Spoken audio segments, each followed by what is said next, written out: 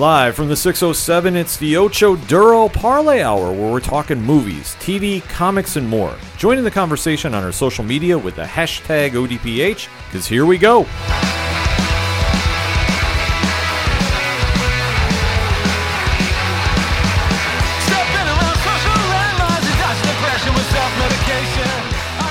Welcome back for another edition of the ODPH podcast, better known as the Ocho Duro Parlay Hour. What is going on, everybody? Thank you so much for joining us this week. My name is Ken M. Joining me in studio, as always, you know him. You follow him on Twitter. You should. His name is Padawan J. This is the way. Folks, we have a lot to discuss in the land of movies, TV, comics, and more, so definitely join in the conversation on social media. You can find all our accounts and so much more at OchoDuroParlayHour.com. And always remember, use the hashtag ODPH. Was there going to be any other story we were going to kick off this episode with than recapping the greatness that is The Mandalorian? I mean, barring something absolutely batshit crazy getting announced or, like, revealed, no. No, this was locked and loaded. We have had this date circled on the calendar for so long.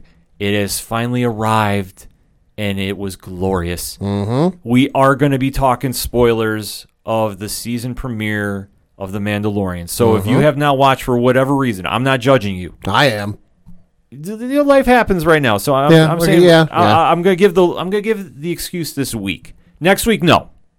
But if you haven't seen it yet, pause right now, because we are going to deep dive into spoilers. This is what has been feared that was going to happen the day of on Twitter at OD Parlay Hour. No, I held it for this week. So you held it better than some other sites, I will say that. I did, because everybody knows, whether it's Dre, East Coast Avengers, Cheers to Comics, everybody has been waiting about this. Yeah. I am going to go into full spoiler land. Yeah. In 3, 2, 1. Cover your ears. He's back! He's back! Somehow. Let's go. Somehow. They still got to explain that. Oh, my freaking God. I'm sorry if I just made your eardrums pop, but the man, the myth, the fucking legend, Boba Fett is back. Somehow, some way, the egregious way that he was taken off the board in Return of the Jedi was wiped away. No, he didn't fall in the Sarlacc pit. He is not dead. Far from it. Well, I mean, he could be a clone. No. That's the real fucking deal. That's the baddest bounty hunter in all the galaxy came back. It could be Boba Fett, but cloning is a thing. We don't know. All we know is that it is that is the appearance of Boba Fett. We have seen his armor. How he got there, whether it's, we go the old canon route, and then I believe it was he detonated something in the Sarlacc and it spit him out or something. I forget the specifics. Or they've come up with something new, or because let's remember, cloning is a thing. You look at the prequels, then you look at what Palpatine did for Rise of Skywalker. Cloning is a thing, so maybe somebody cloned him. Who knows? We're going to find out. Yes. But all I know is the man, the myth, the legend has returned. Mm-hmm. For anybody that said, no, he got punked out, he's a weak character. No, go away. I don't want to hear this nonsense. All right, see you later. Get out of here. No, the man, the myth, the legend is back.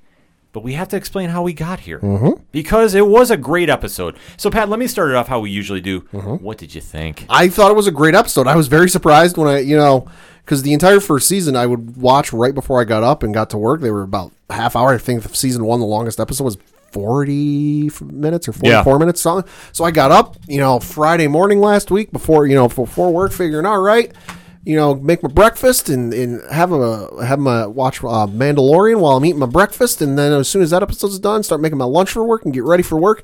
Hopped on to Disney Plus on my television, and went, oh shit, this episode's 52 minutes. Let's go. I had no issue with that. I waited till Friday night to watch it because obviously October 30th is when it dropped, and I wanted to wait because I knew if I got up and something big happened, I was going to be a wild person when I was out in public, and I didn't want to do that. And I will say, genuinely, you held in the secret better than a lot of sites. There was one site, I'm not going to say which because I don't remember who it was, that given the end when Boba Fett appears, had his name in the title of the article.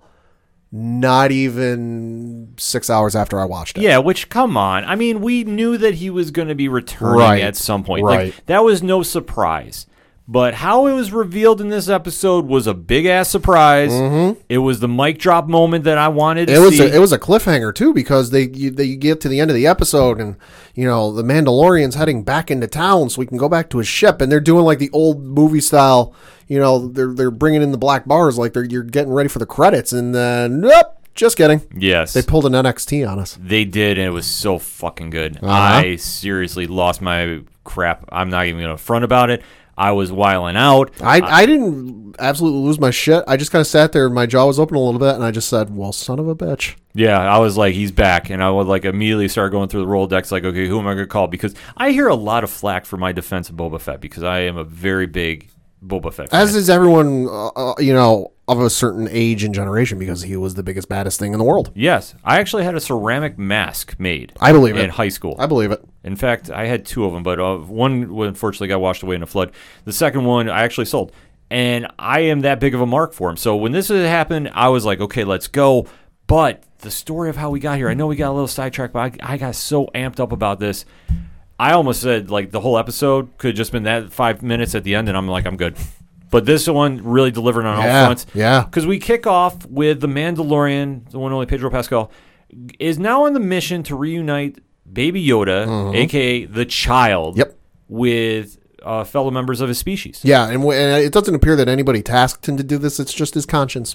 Well, you're seeing the growing evolution of a character, because the Mandalorians we've known have not really shown this much emotion. No. And it's so weird because you never see his face, obviously. You're just getting his body language. Yeah. And like I say, this is just a feather in the cap of how Pedro Pascal is playing this character. Yeah. Because you're just seeing that he wants to do something good here. He knows that he's basically become the galaxy's most wanted, but he still doesn't care because he knows in his heart he's doing what's right, which is so weird to see, but it's so refreshing. It's one of the few times we've seen a Mandalorian do the right thing, because you think, okay, Boba Fett did whatever he did for the money. Yes. No ifs, ands, or buts about it. No matter what his morals, if he had any, might have been, did it. You think to back to the Clone Wars when you had, I forget the character's name, but he was the head of Death Watch. Skewed on the evil side of the spectrum, but definitely was more motivated, was more evil, and more boisterous. And then you had some of the other folks they were kind of split off from that Death Watch, and they were very passionate, but they did it for, hey, this isn't who we are, this isn't our people.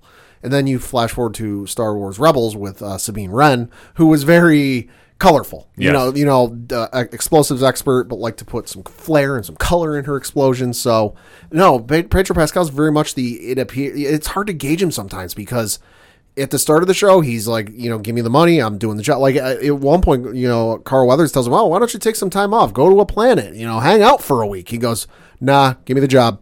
To now, he's doing something out of the kindness of his own heart. Yeah, he's just having a change of conscience. Yeah. Which does add a little more dimension to the character. And I think that's what you need, obviously, because with Star Wars, you know what the mythos is, so you definitely want to add something new to it. Obviously, this show has a lot riding on it. It delivered on Season 1, so starting off Season 2, you want to see the same vein. Yep. It does follow in a lot, though, of what Season 1 was great for, because when the Mandalorian is on his search to track down other Mandalorians for help, which I thought was a very unique take they're doing for this season.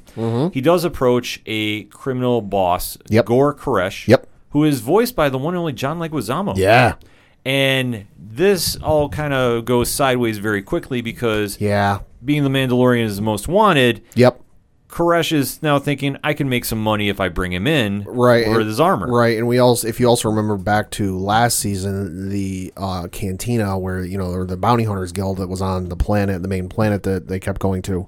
At one point, Pedro Pascal asks Carl Weathers, how many people in here had fobs or tracking devices? And he goes, all of them, but you were the only one to succeed and bring it in. So there were maybe roughly about 100 people in that bar, give or take. 100 people tell everyone they know, so let's just conservatively say 5 people. 100 people tell 5 people each. You do the math. Word travels. So the instant, and let's be honest, he's not being secretive or kind of like guarded with the child. He's just kind of like, he's in his carriage, it's open, it's floating along, and he don't care who sees. Yeah, which is, how badass is that? Yeah. I mean, there's no other way to do it. You're the most wanted person in the galaxy. You're just like, I don't give a shit. Come get me. Yeah. And he does have this great standoff, which we have seen in the trailers numerous times, that when he's surrounded, everybody draws the guns because they want his armor. Baby Yoda puts up the protective shield. Nope. Stuff goes off. The room is left laying. Great action sequences. Mandalorian kills everybody there. Yep. And he gets Koresh, who's trying to run away. Yep. Gets him by the ankles, ties him up. Yep. So he's hanging a la Batman style. I had the same thought. Yes. I was waiting for him to drop him a few times before he got something out of him. I was waiting too. It was just so reminiscent of what you see with Batman when he has a criminal tied up by his ankles. Especially the Christian Bale movies.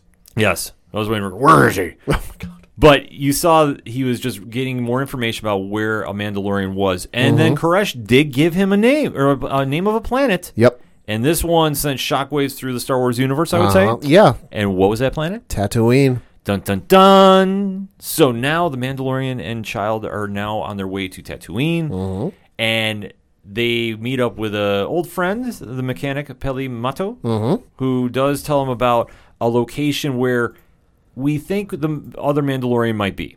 So it is on Tatooine. It's Mos Pelgo. Yep.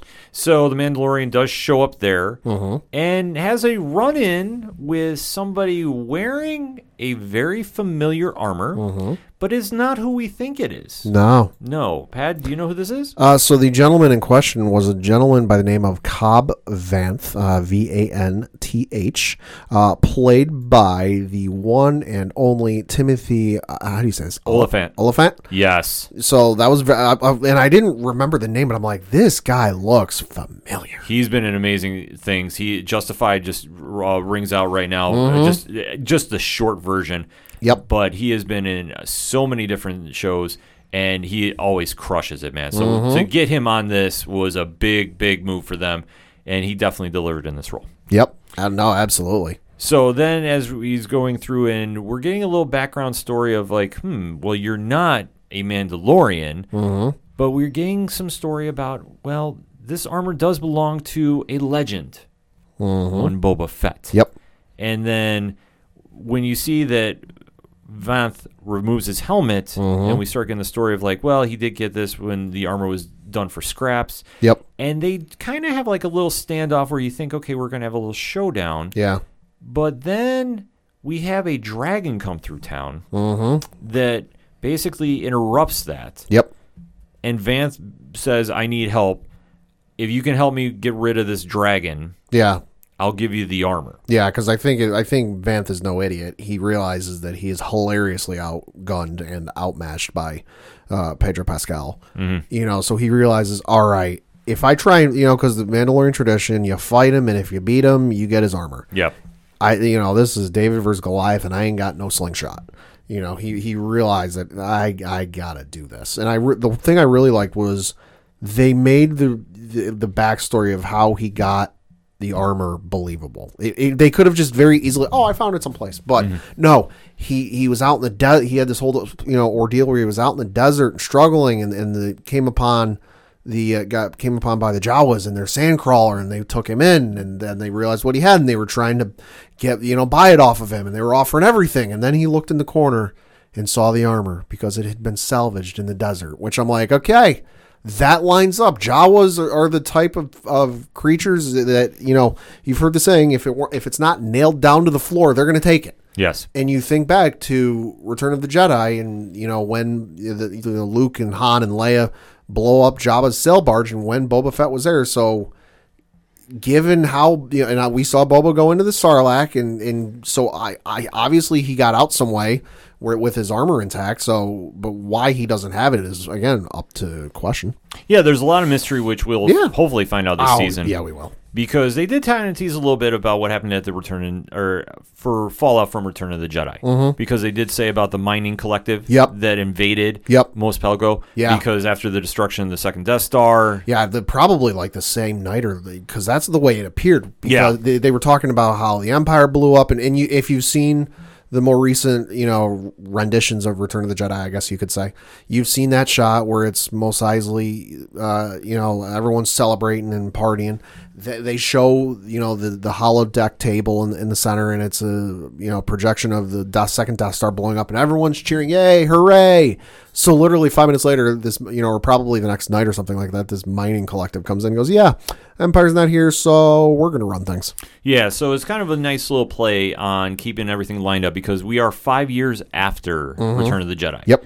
So to have those ramifications still involved, I think is a great move, and obviously it gives you an idea where you are in timeline-wise. Yeah. Because they haven't really touched upon that too much. I don't think they've said it, other than kind of hinting that the war is over and, the Empire's not really around anymore. Right. Unless you've read interviews and read, some stuff online, you really wouldn't know that. No, you definitely wouldn't. So this was a nice little Easter egg, so to speak, that you have an idea, what's going on, and to give you a time frame of what has transpired. Mm-hmm. So as the duo is now moving forward to go hunt this dragon, they run into some Tusken Raiders. Yep. And they have an alliance to try taking out the dragon, and it doesn't really work out the first time, and actually some Tuskens get taken out. Yeah. Which they realize, we need more people. So the Mandalorian does convince the sheriff, Vanth, to go into town and recruit the townspeople. Reluctantly. Yeah, which definitely... I feel like it was one of those moments where, he made the agreement and was like, my buddy here will get his entire town to help us out. Yes. Will that work? Oh, yeah, sure. No, that'll work. And he's saying all this in Tusken Raider speak. And then, Vanth goes, what did you tell him? Oh, I said your town was going to help us. There's no negotiating. I already told them they'd agreed to it, so we got to do this. Yeah, it's a nice little funny moment. And obviously you see as the town folk are trying to get talked into this. And I love the way he presented it, too, where he's like, hey, this guy's going to help us out. And he, we've been dealing with this great dragon for a long time, and it's really causing issues for us. We got to take care of something because, it's 5 seconds away from, wanting to eat all of us. So he's going to help us out. All right. Yeah. Awesome. One hitch with it, though. We got to help him out. And, okay, sure. And the Tusken Raiders are going to help us. What? Yeah. No! It was a perfect moment, for the show. It's the cool, dramatic moments with a little comedy thrown in that doesn't feel forced. Yeah. Perfect moment, but obviously they get everybody involved. And the deal is, if we help the Tuskens out here, they won't attack our town ever again. Mm-hmm. So the deal is worked. So everybody's got some deals happening. It's a lot of wheeling and dealing in this episode. Mm-hmm. But this goes back to the whole Western feel of this, the space Western. Yeah. And as the group does make its attempt to go get the dragon out of its cave, things go sideways very quick. Yeah. That obviously they try getting some harpoons and restraining it. Which is hilarious. Yeah, which is who really thought this was going to work? It reminded me of the 97 Godzilla movie where you had the Taco Bell commercials. Oh. You had the Taco Bell commercials, and he's trying to hunt down the Godzilla with the box, and he's like, I think we're going to need a bigger box. Yeah. It reminded me of that where I'm like, oh, you are so not prepared for this. Oh my gosh, that's a perfect analogy. And now I just have to think back to that movie. 3, 2, 1, back. So that all being said, the plan is going sideways, and actually the dragon is having some very unique special effects moments because he's spewing venom, which is sulfuric at this point. So he's actually melting townsfolk and the Raiders too. So things are definitely not working in its favor. And it's funny, or not even funny. It's weird just because of one of the things that he kind of tells Vanth is oh, hey, we have to trust the Tusken Raiders on this. They've studied, these creatures for thousands and thousands and thousands of years.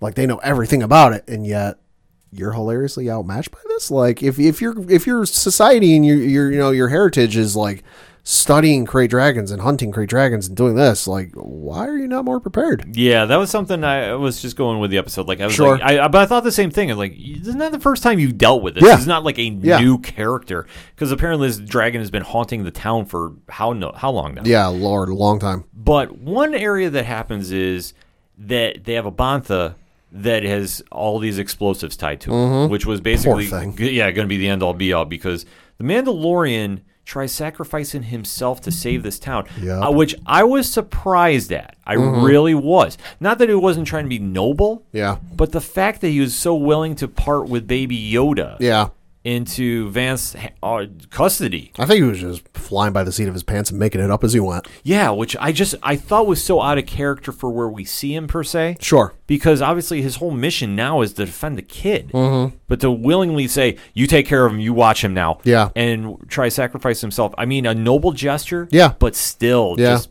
didn't seem like a real rational move and something we would expect from the character. Yeah, it's come up with a plan, write the plan down, throw the plan away. Yeah, so it definitely fit along those lines. And the Mandalorian does get swallowed by the dragon. So he goes full Tommy Lee Jones in Men in Black 1. Yeah. which is absolutely wild. He escapes the dragon, though, and sets the explosives off. I had a feeling, I was like, are we about to do Tommy Lee Jones here? And yep, we are. Oh, we went fully Tommy Lee Jones. There was no question of this. He just didn't need his gun back. No. And thus, the day is saved. The dragon is blown to smithereens. Yep. The Tuskens take the husk, and they find a pearl, which I think we're going to find out a little bit more down the road. I don't think so. I think it's just an Easter egg thing, because at least in old canon, it's kind of viewed. It's very valuable. Obviously, it's very hard to come by. But then it's kind of like a religious, very means a lot to the Tusken Raider type people. I hadn't fully read it yet. I quickly skimmed over an article the other day, though. I guess it's could have something to do with like kyber crystals, okay, or something like that. So I got to dig into that a little bit more. I maybe we'll see something with it later. Who knows? Yeah, there's just so much that left up in the air with that. Like I figured it was an Easter egg for something, but maybe. I didn't know. No pun intended. And the deal is made. Vanth gives the armor back to the Mandalorian, and they part. So I think we're going to see him down the road of the series. I don't think it was one and done for Cobb Vanth. No. Which I'm okay with. Especially with the line of, I hope we cross paths again. And I'm like, all right, you're setting that up, that return. Yeah, it's definitely set up. Yeah. So the Mandalorian takes off with the armor, and then in the distance, just watching. Looking pissed as all hell. Looking pissed and looking like he went through something. Yeah. He looked very weathered and very scarred up. Woof. The man, the myth, the legend, Boba Fett. Tamora Morrison, who of course played Jango Fett in the prequels and also played all of the clones in Episode 3. Yeah. Well, there is one Easter egg you didn't mention, though, and you might not have picked up on it. Okay, break it down. So when the Vanth and the Mandalorian are traveling along, of course, the Mandalorian has his like kind of traditional looking speeder bike thing, but folks might have noticed, and there's nothing officially confirmed about this. This is just kind of the way people are speculating, but Vanth's speeder looked a little goddamn familiar. And it looked like one of the engines from Anakin's pod racer in Episode 1. Okay. A little different paint scheme. That pod was sold, as we know, and as Qui-Gon Jinn mentions in Episode 1.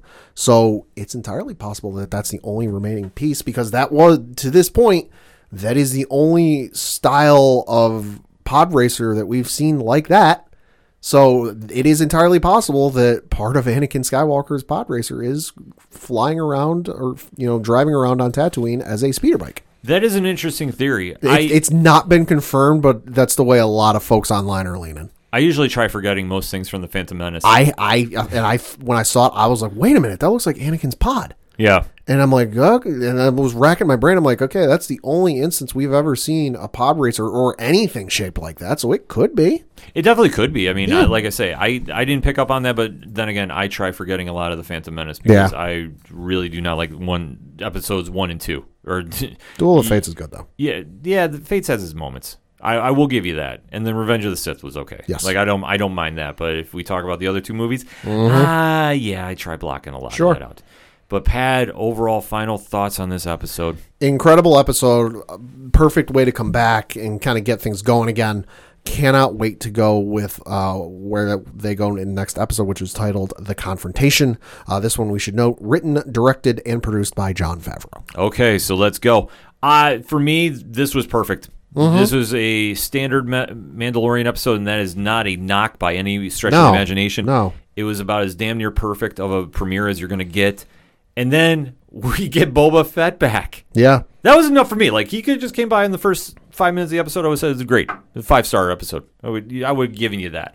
But now we actually are going to get some backstory about how they're going to retcon the egregiousness that is Return of the Jedi. Yeah, because I'm getting so wound up because I'm so happy to see Boba back. And I don't even know what's going to happen here. I mean, will he go after the sheriff? That is what I'm thinking is going to happen because now that he sees his armor. Or is he going to take off and try chasing the Mandalorian? So many plot holes that we don't know yet, but going into episode 2, and it's rumored that this is where we're going to see Sasha Banks involved as well, too. Maybe. So much good to see from the Mandalorian. They came back very strong. You need to go watch the episode if you haven't. And if you have, let us have that official spoiler chat on social media, shall we? Hashtag ODPH. What was your thoughts on The Mandalorian premiere for Season 2? Let us talk. We're going to take a quick break. We'll be right back. Hey everyone, this is Tom Schuster from the Game Vault Podcast, and I'm here to talk to you about Extra Life. On Saturday, November 7th, we'll be participating in Extra Life Day, a worldwide 24-hour game marathon initiative helping to raise money for the Children's Miracle Network. Starting at 9 a.m. Eastern Standard Time, we'll be playing video games for 24 hours straight, and you can watch us stream it live on twitch.tv/GameVaultPod. We'll be playing retro games, new classics, party games, and even more. Come join the fun and help us make this the best Extra Life yet. Want to help even more? Drop a donation on our donation page at tinyurl.com/extralife5. Every little bit helps, and all proceeds benefit the Children's Miracle Network. The donation page stays up until midnight on December 31st, so even if you can't join us live, you can donate anytime you want. Once again, Saturday, November 7th, starting at 9 a.m. Eastern Standard Time at twitch.tv/GameVaultPod and tinyurl.com/extralife5 for the donations. Thank you. 2, 3, 4! Hey, this is Johnny Moose from Excite Wrestling, and you're listening to the ODPH. I didn't mess it up. I thought I would. Right now, back to the guys.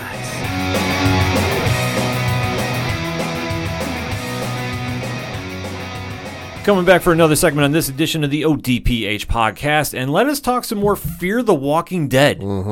Never thought I'd be doing this, but I am seriously sold on how this season has been. It's done anthology style. I'm getting more familiar with some of the characters that I kind of fell off on because, as we've talked on previous episodes, this show has been very, I don't want to say polarizing, but very, very streaky. Up and down. Yes. That, okay, either it really hits its stride or it doesn't. Yeah. And since it came back this season rather, the episode started very strong with the premiere. Going into the following episodes, they've definitely not let down. No. They are jumping around a little bit, so I will say that might be something I'm not in love with, so to speak, with certain plots as I'm going to get into, because I do want to talk spoilers about episode 4, The Key. So we are going to start jumping into that in 3, 2, 1. So this one takes off where John, who is played by Garrett Dillahunt, is in Virginia's Commonwealth and is in like a sheriff capacity. And this is kind of like what he plays in here, because he's obviously a noble, good guy. He's trying to get back to his wife, played by Jenna Elfman, June, and is really kind of going through the motions, so to speak, of like what is going on here. So he's still trying to have that still police officer mentality that he had pre-zombie apocalypse. Right. But obviously it becomes more tough and to deal with, obviously, with everything going on. And with Virginia, obviously, running the Pioneers and really kind of manipulating the situations that they're in, he's really kind of being pushed into a lot of different directions he's not used to. He does open up the episode, though. He's reading a letter that June wrote him. And they are emphasizing about a toothache he has. So he has cavities, because he apparently has a sweet tooth. I didn't really pick up on this, but I'm wondering if that has something to lie into as the series is going to go on. But as they go through his daily motions, they're going through the town, he does check in on a fellow ranger, Cameron, who doesn't show up for his shift. Now, John decides to go investigate. And when he goes to Cameron's house, he finds him tangled in barbed wire, getting eaten by 2 walkers. Now, this is very uncharacteristic from Cameron, so John is using his police work to go find out what's going on, because Virginia is just trying to play this off like, okay, nothing happened. He was drinking. He wound up falling into the barbed wire. It's kind of a little wild scenario that she's just basically saying, this is nothing. Go back about your business. We don't want to scare everybody in town. Because it is pretty horrific. And I will say, once again, the horror element they're adding to the show is sorely missing from the main flagship show. Fear is really amping it up this season. Sure, and I think part of that might just be because there's not any real pressure on Fear. No, they're playing with house money. It's a spin-off show with really nothing to build off of, other than just, hey, it's Walking Dead, it's zombies.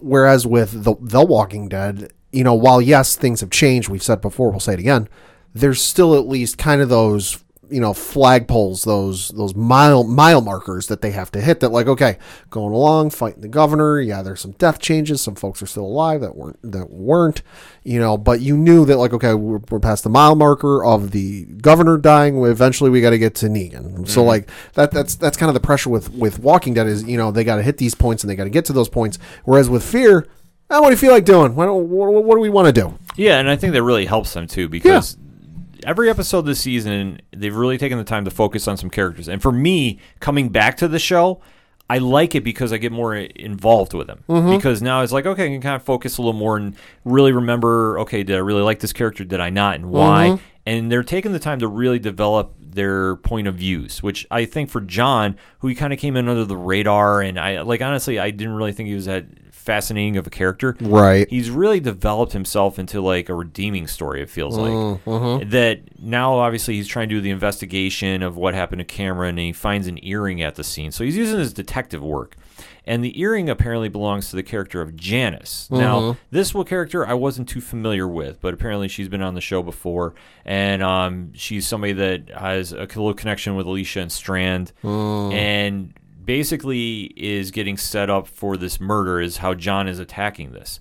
Because Virginia is quick to say, yep, she's guilty. It was her earring. We found her. Done. Right. And it just goes to show of just like the governor aspect that Virginia, who's played by Colby Minfie, is following in suit. Like, she has not taken a lot of time to really, go through the facts, so to speak. That she's being very cold and calculating and really setting her agenda up early, which, like I say, Minifie has been playing her splendidly. And it's such a contrast from her character on The Boys, too. Really? So, oh, yeah. The Boys character is the PR rep for for the Seven, and and she does a wonderful job with it. So it's great to see how an actress or actor can really take a role and really make it their own, and then we see them in something else, they really flip it, and you're like, okay, just goes to show how great their acting is. And Minifie has been crushing it in her role here.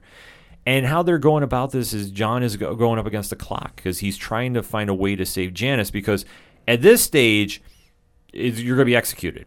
And there's no rhyme or reason about it. And Janice knows that she can't get out of this. Like, as they're going through the backstory of how Cameron had a connection there, John is just really kind of running out of loose time. And thus, when he's willing to sacrifice himself to free her so she can escape, he doesn't make there in time because he goes to the jail cell and she's not there. And he goes to find out that she's tied to a tree outside, and you can hear there's loud music going on, and she's getting attacked by the walkers that just are dismembering and just going crazy. So when John winds up finding her, he winds up having to put her down to save her. And it's just one of those things that, for as noble as he was trying to be and trying to do the right thing and save her, this was a shock to see the character get killed off. And it was something, like I say, once again, with Fear the Walking Dead, they are bringing back that element of surprise that you haven't seen. And I freaking love this, because what I say about The Walking Dead, when it's the surprise factor and the suspense, that's when they shine. When you hear about, they're doing a Daryl and Carol spinoff. Right. You know nothing's going to happen to them. They could be surrounded by 1,000 walkers. Guess what? They're going to walk out of there like they're Wolverine and enter X-Men there.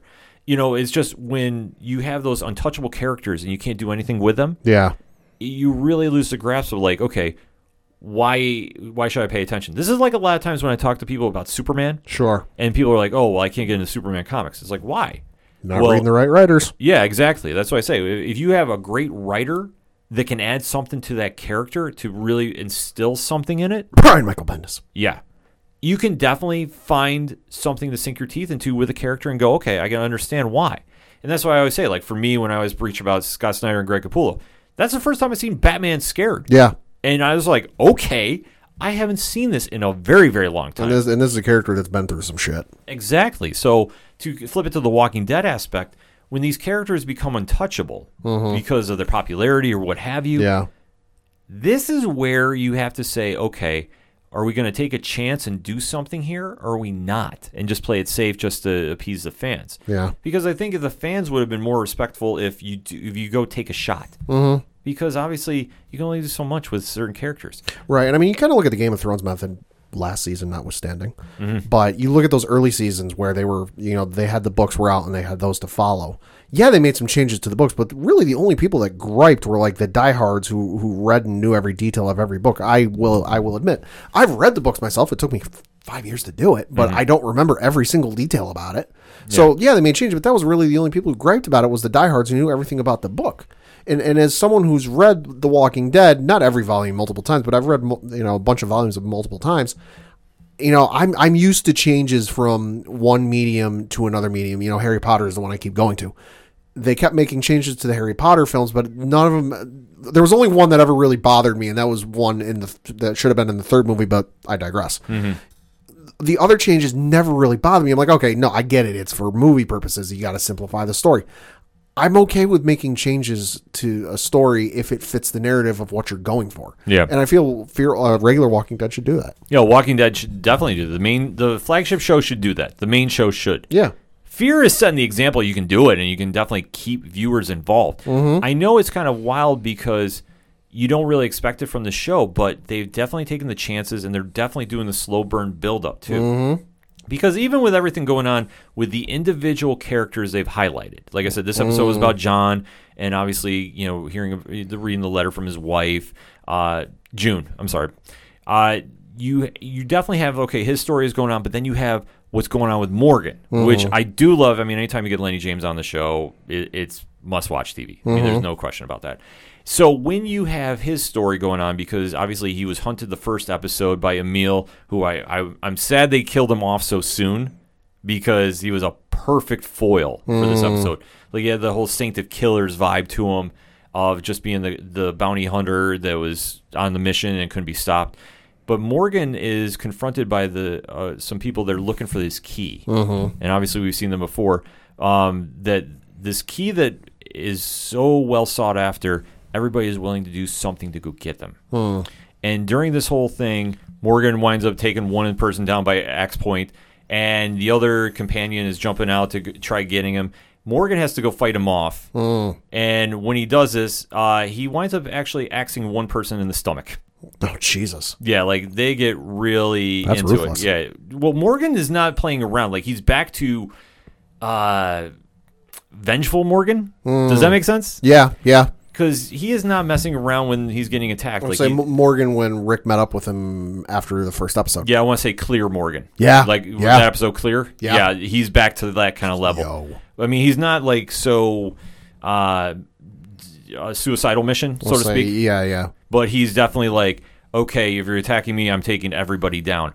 And then when he winds up stabbing the other man with his weapon there as well, he's now noticing that the key is what everybody's after. And he doesn't know what this is because obviously he took this from Emil way back when he originally took the first victim down at the beginning of the season premiere. So there is a storyline they're building up now. I don't know where they're going with this key thing. Okay. I am excited to find out because I'm entrenched by this. Sure. Because anytime they're doing a slow burn mystery, and I guarantee you it's going to tie into Virginia. It just has to. Could be.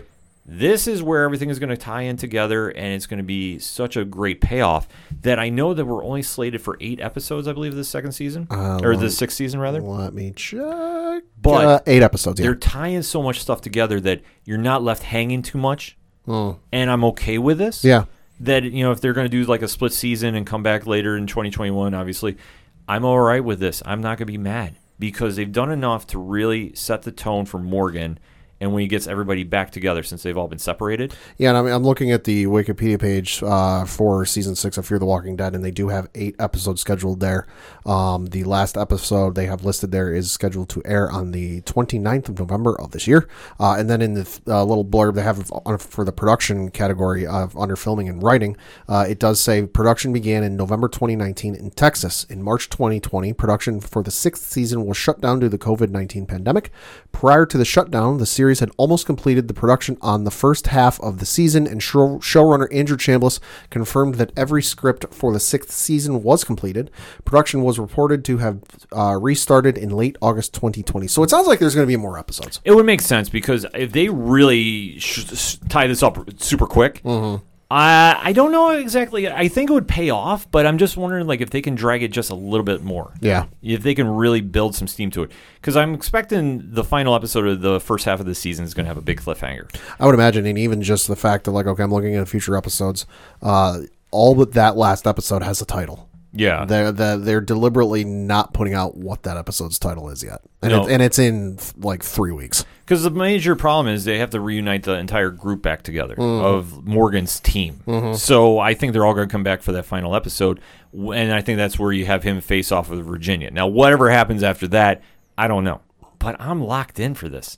I did not think I was going to be this captivated by it, but I'm here. Like, I cannot say anything bad about this season thus far. Like, Fear is the show I've been waiting to see, and you know what? It pays off every week. Yeah. This one, like I say, kind of a little deterrent because I was not too connected with Janice. Sure. So, thus, when she got killed off, it's like, okay. But talking with some other fans online, they were like, yo, this is a big deal, and this is another major character who got killed. And I was like, okay. Well, this is what I like to see. I was just more thinking it was a better way to pay off the story because The Walking Dead, you just don't get happy endings. No. And so to see, like, if he escaped and actually sacrificed himself to free her, I just think this plays into Virginia's character and makes you hate her more. Probably. So I'm okay with this. And whatever's going on with Morgan is very interesting because whatever this mighty key has, I don't know what it's going to unlock. Maybe you'll find Rick Grimes. Maybe. You know, in wherever he's locked in, you know, in whatever part of that whole group is. Yeah. I'll admit, I did not catch World Beyond this week. Okay. Sorry, I had other stuff going on. Plus, that show, like, it's been okay, and I got to catch up on it, but it was like, I just couldn't get that super locked into it this week. But I will tell you this, Fear is worth the watch. Definitely hit me up on #ODPH. If you have not been watching this, I recommend you start. And if you have been watching this, let's interact and let's talk about this, shall we? Because the season's been on point thus far. 4 more episodes to go for the first half. Here we are. So we're going to take a quick break. We'll be right back. Hi everyone, this is Mark, the DM for Stranger Damies. What is Stranger Damies, you ask? Well, we're just a bunch of first-time D&D players exploring the world of Tal'Dorei 30 years after the events of the Coma Conclave, which was made famous on Critical Role. Join us every week as we roll some dice, make some mistakes, but most importantly, we have fun. New episodes air every Wednesday at strangerdamies.podbean.com or on your favorite podcast streaming app. Don't forget to like, share, and subscribe, and follow us on Twitter and Instagram at Stranger Damies. And is it Wednesday yet?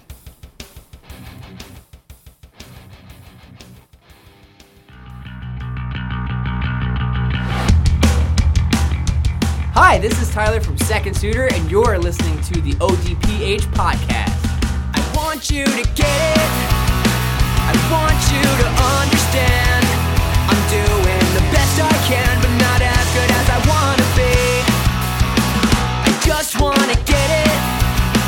I just want to comprehend that I have to make amends with the monster. Coming back for the final segment on this edition of the ODPH podcast. Pat, kicks off those one-shots. Got a couple things to talk about. First of which is an unfortunate remembrance because this past weekend it was announced via the official James Bond Twitter account that the late, great Sean Connery had passed away at the age of 90 years old. Although I will say, if there's a way to go, it's the way he went. He was in the Bahamas, surrounded by as much family that could get there because of pandemic, in his sleep. So if there's a way to go, that's probably it. The Twitter account did post they released a statement from Daniel Craig, who is, of course, the current James Bond, said, quote, "It is with such great sadness that I heard of the passing of one of the true greats of cinema." And then the folks over who run the Sir Roger Moore Legacy account, because Sir Roger Moore did have a Twitter account, he has, of course, since passed. Presumably his family, I want to say, run this. I'm not quite sure. They did say, however, infinitely sad to hear the news Sir Sean Connery has passed away. He and Roger were friends for many decades, and Roger always maintained Sean was the best ever James Bond. Rest in peace. The whole bunch of people, put out statements. Pierce Brosnan wrote on Instagram, "Sir Sean Connery, you were my greatest James Bond as a boy, and as a man who became James Bond himself, you cast a long shadow of cinematic splendor that will live on forever. You led the way for us all who followed in your iconic footsteps." George Lucas, who worked with Connery on Indiana Jones and the Last Crusade, put out a statement saying Sir Sean Connery, through his talent and drive, left an indelible mark in cinematic history. His audiences span generations, each with favorite roles he played. He will always hold a special place in my heart as Indy's dad, with an air of intelligent authority and sly sense of comedic mischief. Only someone like Sean Connery could render Indiana Jones immediately into boyish regret or relief through a stern fatherly chiding or rejoiceful hug. I'm thankful for having had the good fortune to have known and worked with him. My thoughts are with his family. So a whole bunch of people chimed in on it, and most notably Harrison Ford chimed in just the other day about it and said, quote, "He was my father, not in life, but in Indy 3. You don't know pleasure until someone pays you to take Sean Connery for a ride in the sidecar of a Russian motorcycle, bouncing along a bumpy, twisty mountain trail and getting to watch him squirm. God, we had fun. If he's in heaven, I hope they have golf courses. Rest in peace, dear friend." So definitely thoughts and well wishes to his family there. It's such an iconic, actor, played in movies such as, his last film, League of Extraordinary Gentlemen in 2003. Not an awesome movie, but it's a pretty good movie, all things considered. It was in movies such as The Hunt for Red October, Indiana Jones and the Last Crusade, like I mentioned, The Man Who Would Be King, Murder on the Orient Express, the 1974 version, and then Bond, obviously known as James Bond. He was in films such as Diamonds Are Forever, You Only Live Twice, Thunderball, arguably one of the greatest of all time, Goldfinger, From Russia with Love, and Dr. No. One of the most legendary actors of all time. Yeah. I mean, to say he's just James Bond is an understatement. I mean, he was just iconic in everything he did.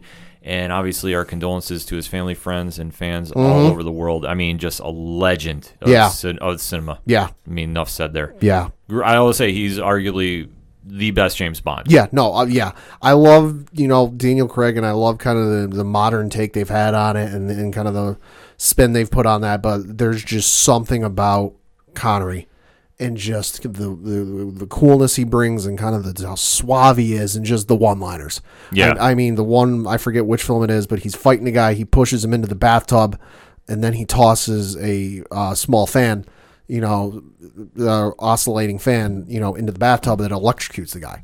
And he picks up his gun holster, puts it back on, and he just looks back at him and goes, "Shocking." Yeah, it's the one-liners. You can find compilations on YouTube of it. It's just so good. The definition of cool, man. And obviously, he'll be sorely missed. Yeah. Moving on to some slightly happier news. This one came out just today. Ron Howard was on a podcast, specifically the Lights, Camera, Barstool podcast, and spoke a little bit about Solo 2. Oh. Yeah. Okay. Yeah, he said, so they asked him, whether there would be, we could expect a Solo 2 because there is that movement online. People would, myself included, would like to see a sequel to it. I believe the actors and actresses were all signed to at least 3 films. To do it. So, there's definite interest. And then he was asked about it on the Lights, Camera, Barstool podcast, and he said, quote, "No rumblings, though, and this is not a spoiler or anything, but I think there is an interest in those characters. I think there's interest in the gangster world somewhere down the line. But I can assure you there is nothing being developed right now for a movie or Disney Plus. But one thing is there has been a lot of affection shown for Solo, and so, of course, that keeps boding well for them to eventually turn it around," close quote. And that's the thing you always hear a lot of times. I know, one of the things Greg Weisman, producer of a lot of animated shows, people, myself included, would like to see come back is Gargoyles. Yeah. And the thing he always keeps saying is keep talking about it, keep posting hashtags about it, keep watching it, because they see those numbers and they see those hashtags and they see the metrics, and if there's enough interest in it, they'll go, all right, let's do it. That's the one thing that I always try telling fans is, like, if you miss something, like a show or characters, keep putting it out to the universe, because studios, actors, actresses, production crews read those hashtags. Oh yeah. So trust me, if there's enough buzz to show some interest, somebody will pick it up if the voice is loud enough. I mean, I always refer to the Save Daredevil movement. And I know that this week there's supposed to be a social media event going on. I believe it. For that, because obviously we know November is when the rights are returning from Netflix to Marvel. Yep. Fingers crossed everything lines up, but it's by those movements that you're telling Marvel, hey, we love this show. If you're going to do another show with these characters, you need to cast the same people. You need to do it exactly the same way. Yeah. Making your voice heard is the way to do this. Yeah. So absolutely, more power to it. Moving on to some announcements. The Walking Dead is getting their main show is getting ready to introduce the woman behind Negan's famous bat. Oh, that being Lucille. We're finally going to get to meet Lucille, which I don't think we ever met her in the comics. They did the Here's Negan book. That's true. And the actress getting cast to portray her is someone very, very well known to Jeffrey Dean Morgan. Who is it, you might ask? Yeah. His wife, Hillary Burton. Oh, okay. Yeah, so she's been cast. Oh, she's great. Yeah, she's been cast to portray Negan's wife, Lucille. This is going to be in a guest starring role for the bonus episodes of season 10. This is according to Entertainment Weekly. She tweeted on her Twitter account the other day, quote, "Been pretty hard to keep this a secret, but I love working with Jeffrey Dean Morgan. I love watching him become Negan and take on that swagger, and I love the Walking Dead family. They've been part of our family for ages, and I'm so grateful for their kindness," close quote. Love the casting. Yeah, absolutely. I'm down for this. I mean, obviously, Negan's story, like I say, I believe it's Here's Negan. It was the limited series they did, and they broke down like who he was before because he was the used car salesman. Right. Yeah, it's a great story. Mm-hmm. So I can't wait to watch this one. Absolutely. And the chemistry they're going to have on screen is going to be awesome. Oh, yeah, it's going to be on point. Awesome. Switching over to some Marvel/DC news, James Gunn did an interview with Empire, and there's somebody on the Marvel side of things that knows absolutely every single thing about his upcoming Suicide Squad movie. That would be one Kevin Feige. Oh, yeah. So James Gunn told Empire that he had to tell Feige exactly why he couldn't jump right back on Guardians of the Galaxy Volume 3. This was after him being rehired for the project. He told Feige that he was working on a DC movie, to which Feige asked, "Is it Superman?" And Gunn said that, I could have worked on that character, but it wasn't the one I chose.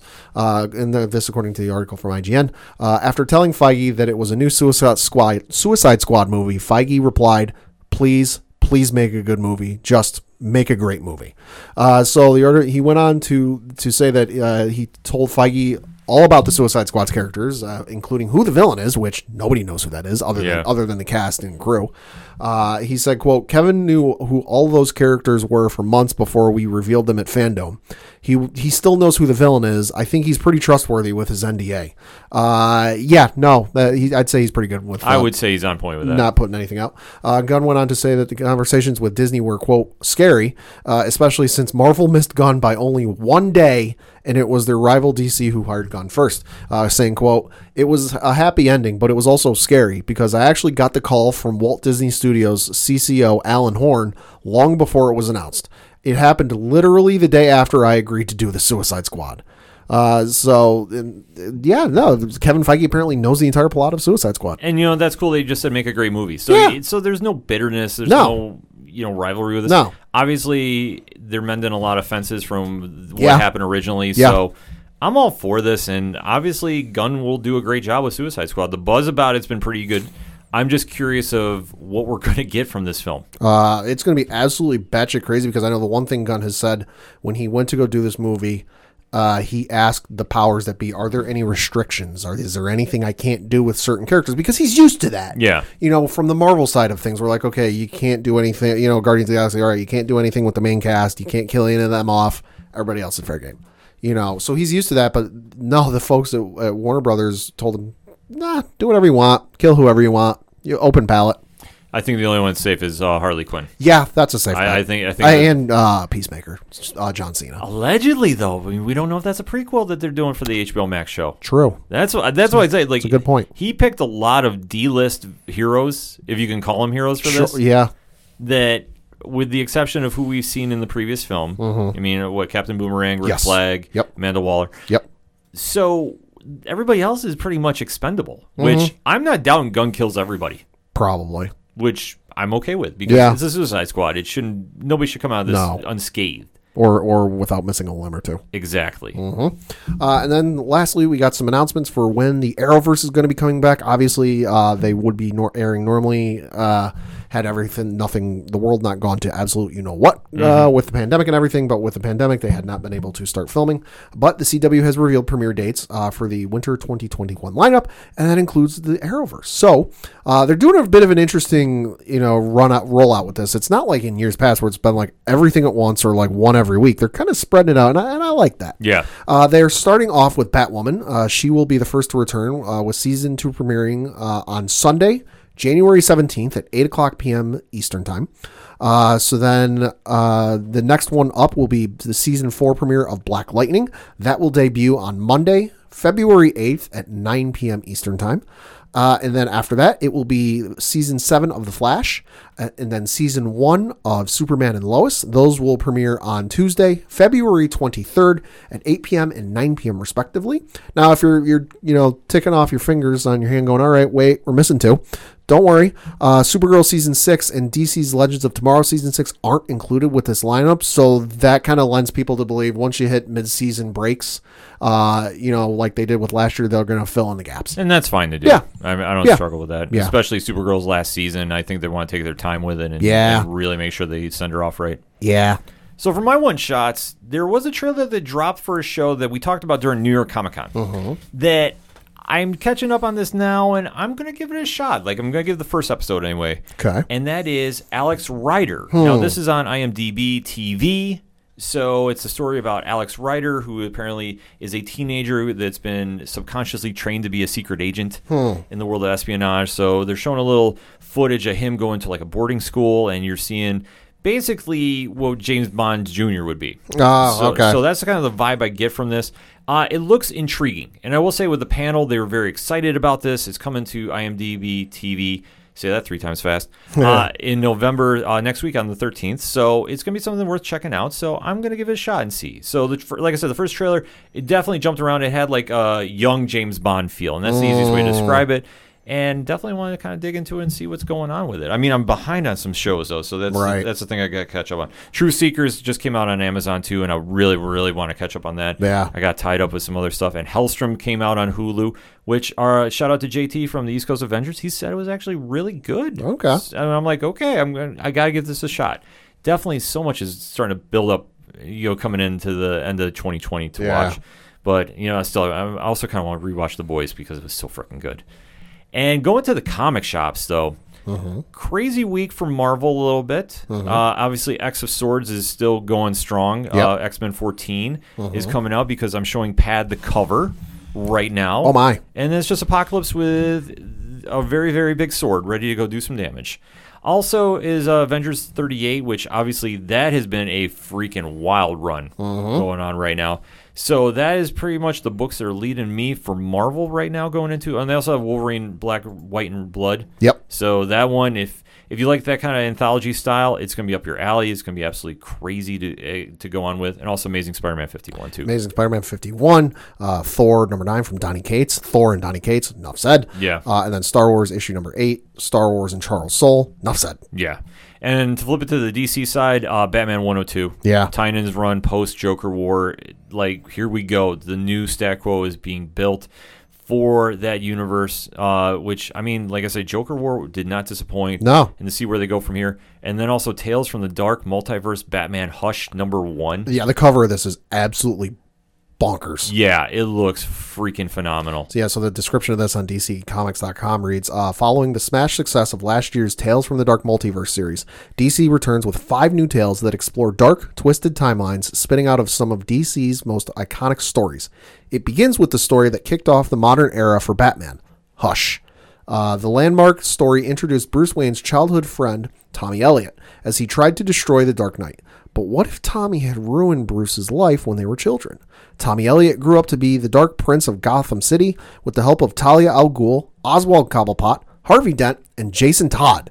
But vengeance is coming in the form of Batman the Silenced, who will tear Tommy's life apart. Written by rising star Philip Kennedy Johnson from The Last God, with jaw-dropping artwork by Dexter Soy from Batman and the Outsiders.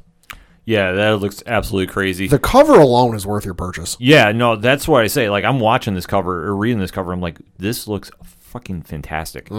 So much good stuff coming out, too. And I definitely want to plug again Teenage Mutant Ninja Turtles: The Last Ronin. Okay. Freaking phenomenal. I got a chance to really sit down and do a deep dive read on it. Absolutely worth the time. If you are a fan of the original Teenage Mutant Ninja Turtles. Not the ones you really see on the movies and in the cartoons, but I'm saying the old school comics. Kevin Eastman and Peter Laird are getting back together for this, and this is a dark, brooding read. It's a fantastic job that IDW Publishing did for this, and it does not disappoint. This has like just so much grit to it that you'll definitely be captivated by it, and I can't recommend it enough. Definitely got to give a shout out to Cheers to Comics about this, because I know Brian's been raving about this as well, and rightfully so. Yeah. So if you want to find out more about that, head over to your local comic shops and go show some support to them, and definitely check out some great fellow comic podcasts such as Cheers to Comics, Wednesday Pull List, East Coast Adventures. I mean, all our friends here on the independent podcast community, because we are all talking about this book right now. So this is definitely worth your time to go pick up and hit to your shops and go get some reads. So that all being said, the music you heard on this episode is that of Shout at the Robots. Now, they are great friends of ours. They just opened up a Patreon, pad. Oh, boy. And they have merchandise coming out left and right. They are really cranking that out. So if you are looking to get involved with more Shout at the Robots, and you should, because they're amazing people, head on over to ochodoroparlayhour.com and hit the music section where you can find out about them. Brian Wolf, who's doing Patreon Wednesdays on Facebook. Okay. So he's doing a little live introduction for that. A lot of our fellow musician friends are doing Patreon these days. Good for them. Yeah, absolutely. I mean, during this time period, this is one way to really connect with your fans, and they're definitely making it worth your while, too. Yeah. And you can check out all the great music you hear on the ODPH from all the bands there. You can head over to the directory where you can check out friends of the show. You can check out organizational links supporting Black Lives Matter and all the amazing pod groups that we're in via their Podchaser pages. Shout out to Pod Nation. Shout out to Legion Independent Podcast. Shout out to Alternate Reality Radio. Shout out to the Apocalypse. And, of course, shout out to hashtag 607 Podcast, where you can find out everything going on with our friends over at 8122 Productions at their webpage and at their Patreon, patreon.com/8122 Productions. All that and so much more at ochodoroparlayhour.com. That's all I got for this week. So for the one and only Padawan J, 161 days, still no HBO Max app on Roku or Amazon Fire TV. Nobody, and I mean nobody, gives you those stats like Padawan J. And one thing before we go, there's some rumors floating around about WandaVision and some certain characters that might make an appearance. I've got it from some sources that those rumors are true. The plug has struck again. Ooh, you got to hit me with that before I got to do the outro? Between that and Boba Fett, man, it's a great episode. I'm your host, Ken M. Thank you, as always, for listening to the ODPH podcast, better known as the Ocho Duro Parlay Hour. See you next time.